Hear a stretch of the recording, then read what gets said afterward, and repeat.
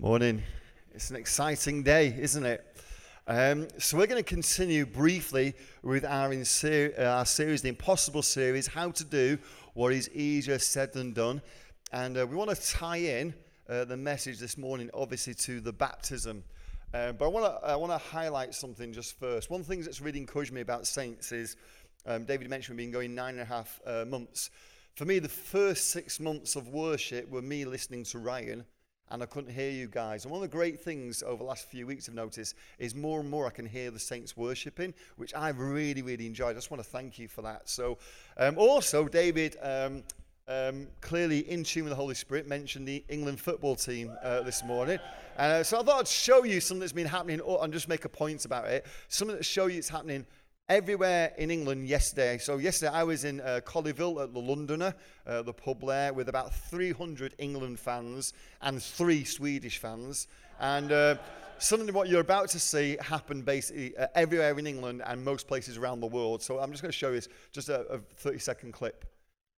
So as much as I was involved in pretty much that yesterday, Saturday morning, these guys are celebrating someone kicking a bag of wind in between 3 sticks.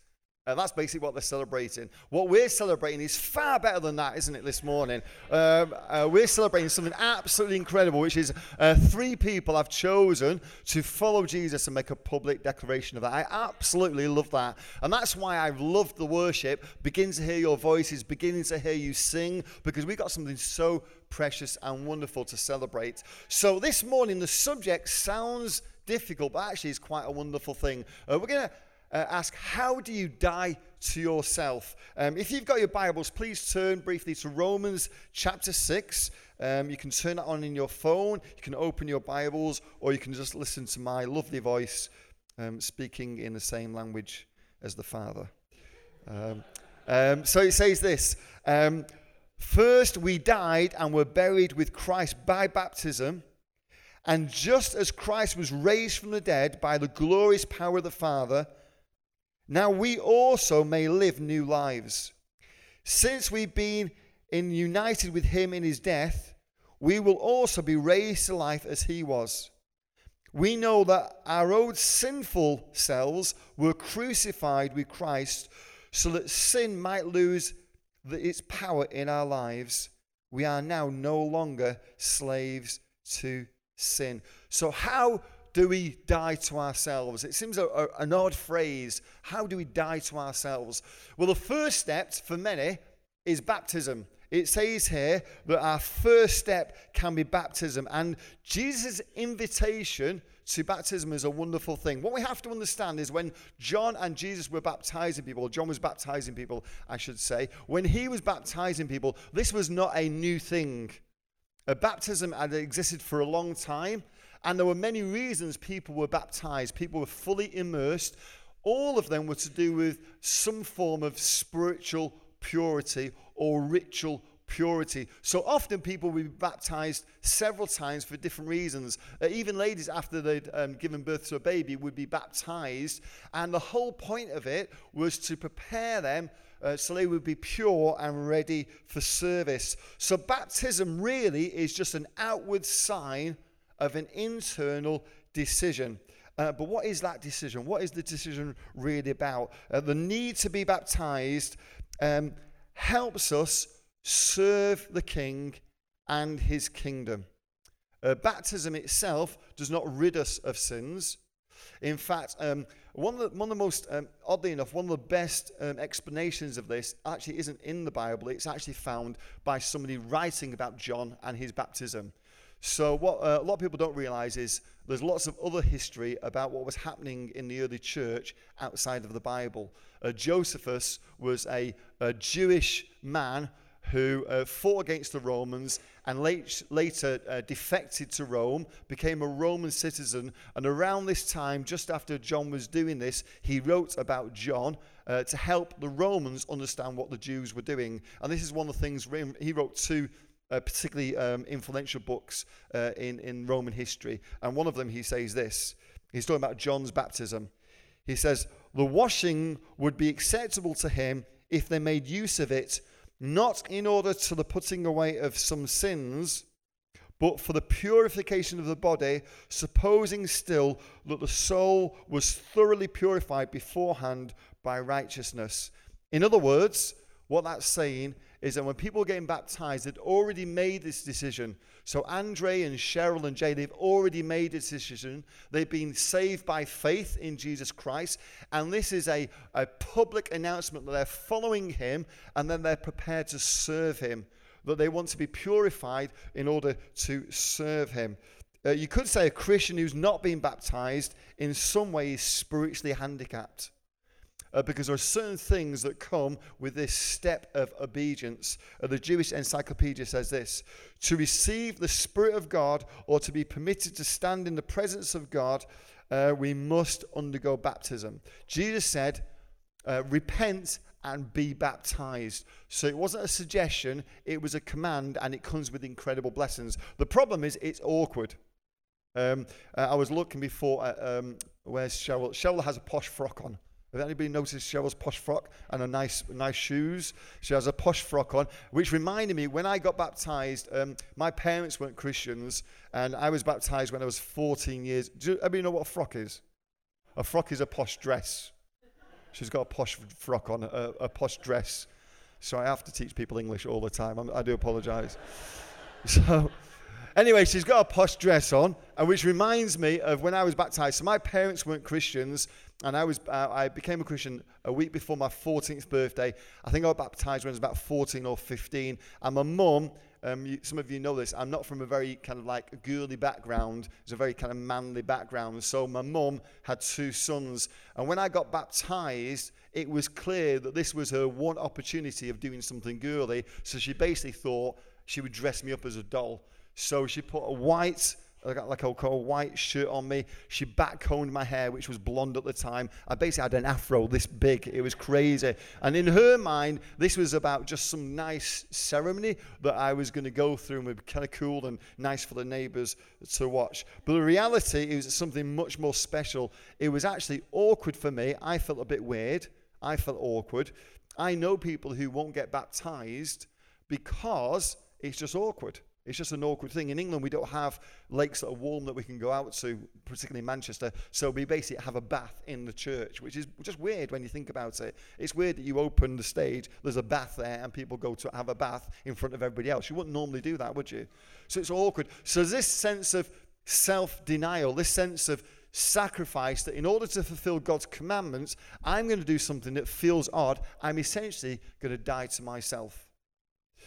And there's something wonderful about that. There's something wonderful. So how do we die to ourselves? 2 things quickly. First of all, we sacrifice. Matthew 16 says this: if anyone would come after me, let him deny himself and take up his cross and follow me. For whoever would save his life will lose it, but whoever loses his life for my sake will save it. We'll find it, sorry. So what you've got here in this situation is people who are about to get baptized, and certainly for me it was awkward, it felt weird, but it was a self-denial. It was the first step on a process of the Christian journey, which is often saying, not my will, but your will. And here's a wonderful thing about self-denial. It attracts God. It attracts God. So I'm going to mention something I mentioned in the service, the practice service we had many months ago before we started Saints Church. It says this in the very beginning of Scripture, in Genesis 1 verse 1. In the beginning, God created the heavens and the earth. Now the earth was formless and empty. Darkness was over the surface of the deep, and the Spirit of God was hovering over the waters. God is and always has been drawn to emptiness. God loves to fill emptiness. And if you don't feel filled with God right now, it's probably because you're too full of something else. God loves the emptiness of our own agenda. When we empty ourselves of our own agenda, our own ambition. He loves it when we empty ourselves of the things that we want, and we allow gap for the things he wants. God's purpose for you is drawn to your emptiness. So rarely are our own dreams anti-God, but they're distractions from a better dream that God has for you. And so often we're pursuing dreams that aren't bad, they're just not as good as what God has for you. And we're so full of those dreams, he can't fill us with what he has for us. I know I say it all the time, but the reason we miss God in our lives is not because we don't know what he looks like, but because we've decided what he looks like in advance.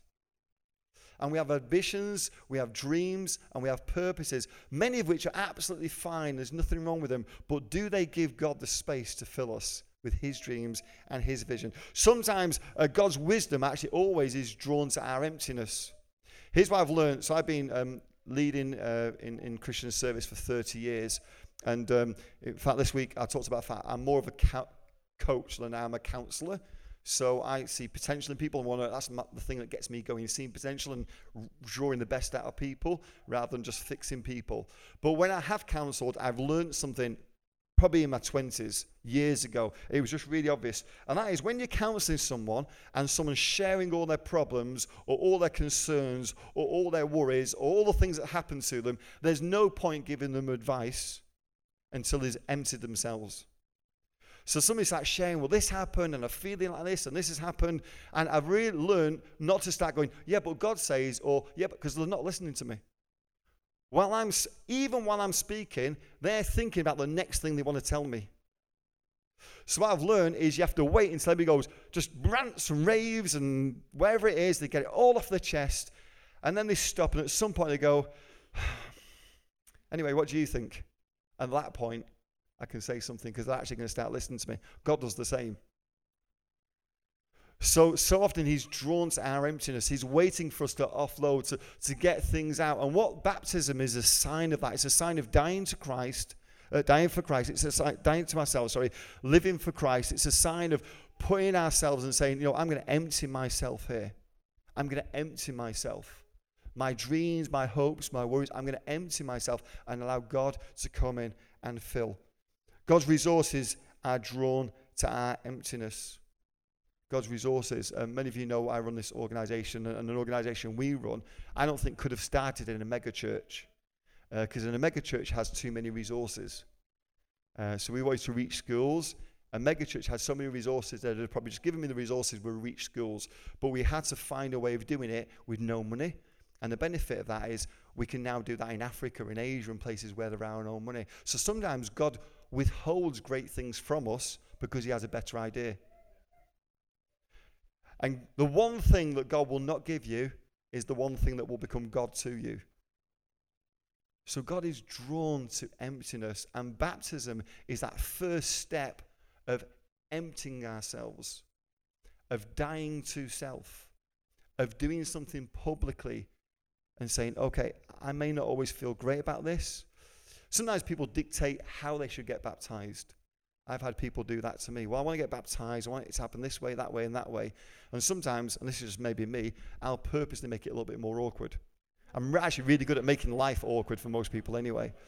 Because it's important. This is a first step to self-sacrifice. It's not a deal we make with God. It's not a negotiation. It's a surrender. It's a death.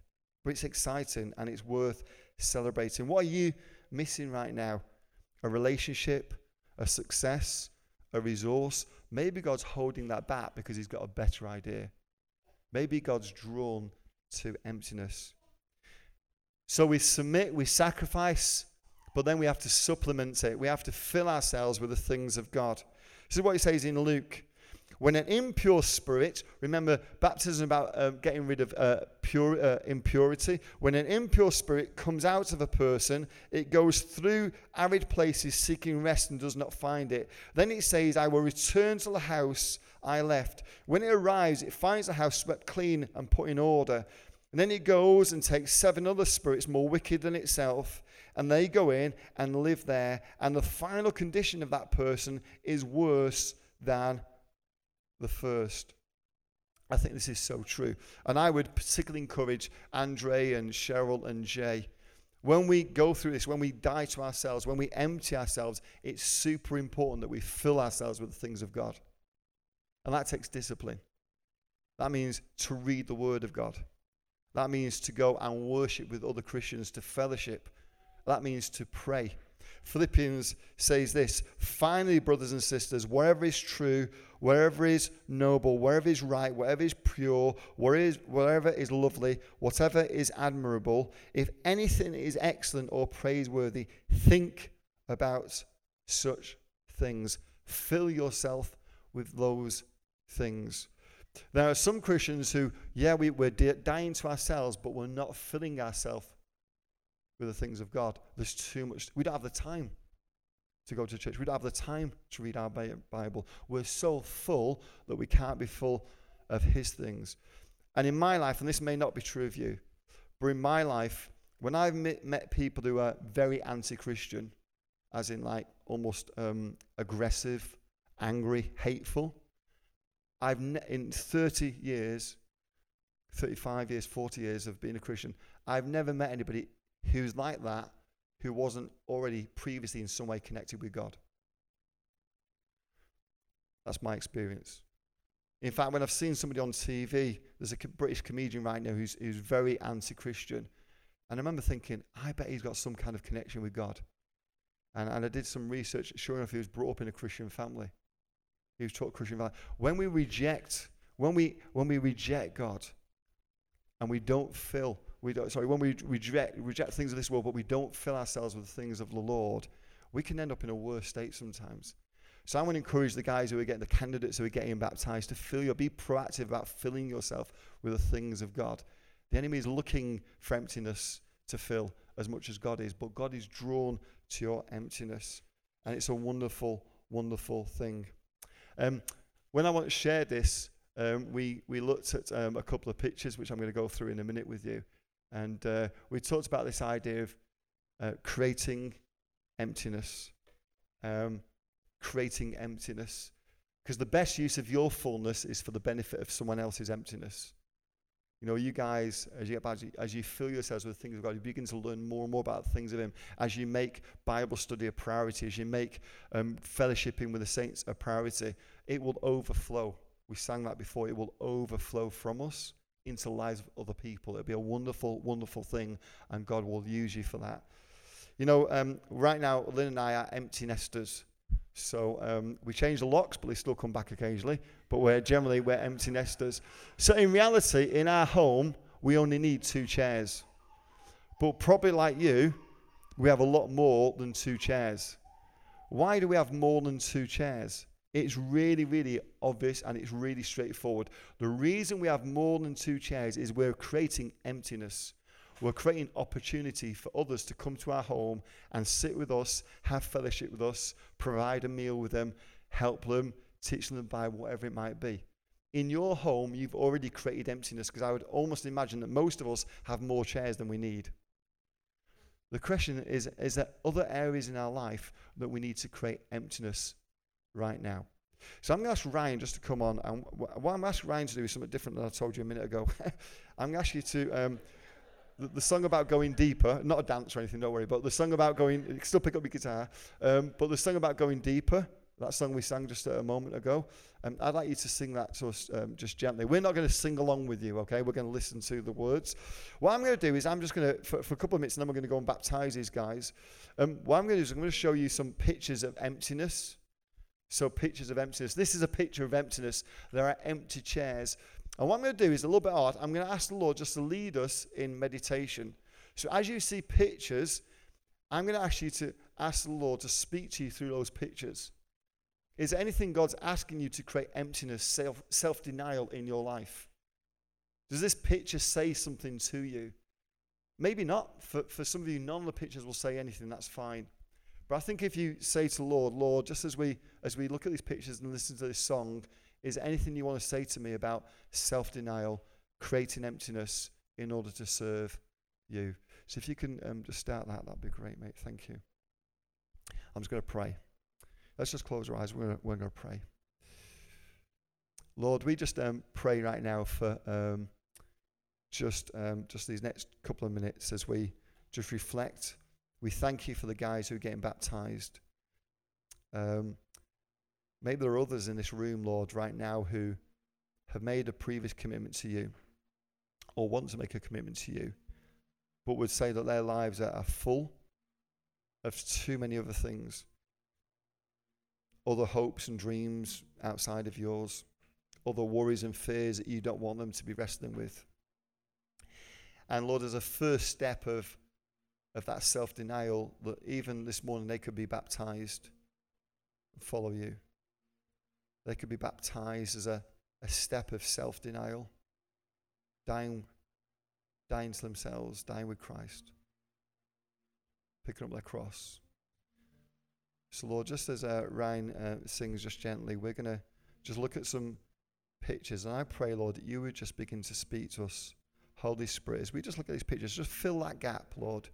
Speak to us through these pictures. As we look at different types of emptiness, maybe challenge us where we need to be empty, or maybe challenge us where you want to fill our lives, Lord.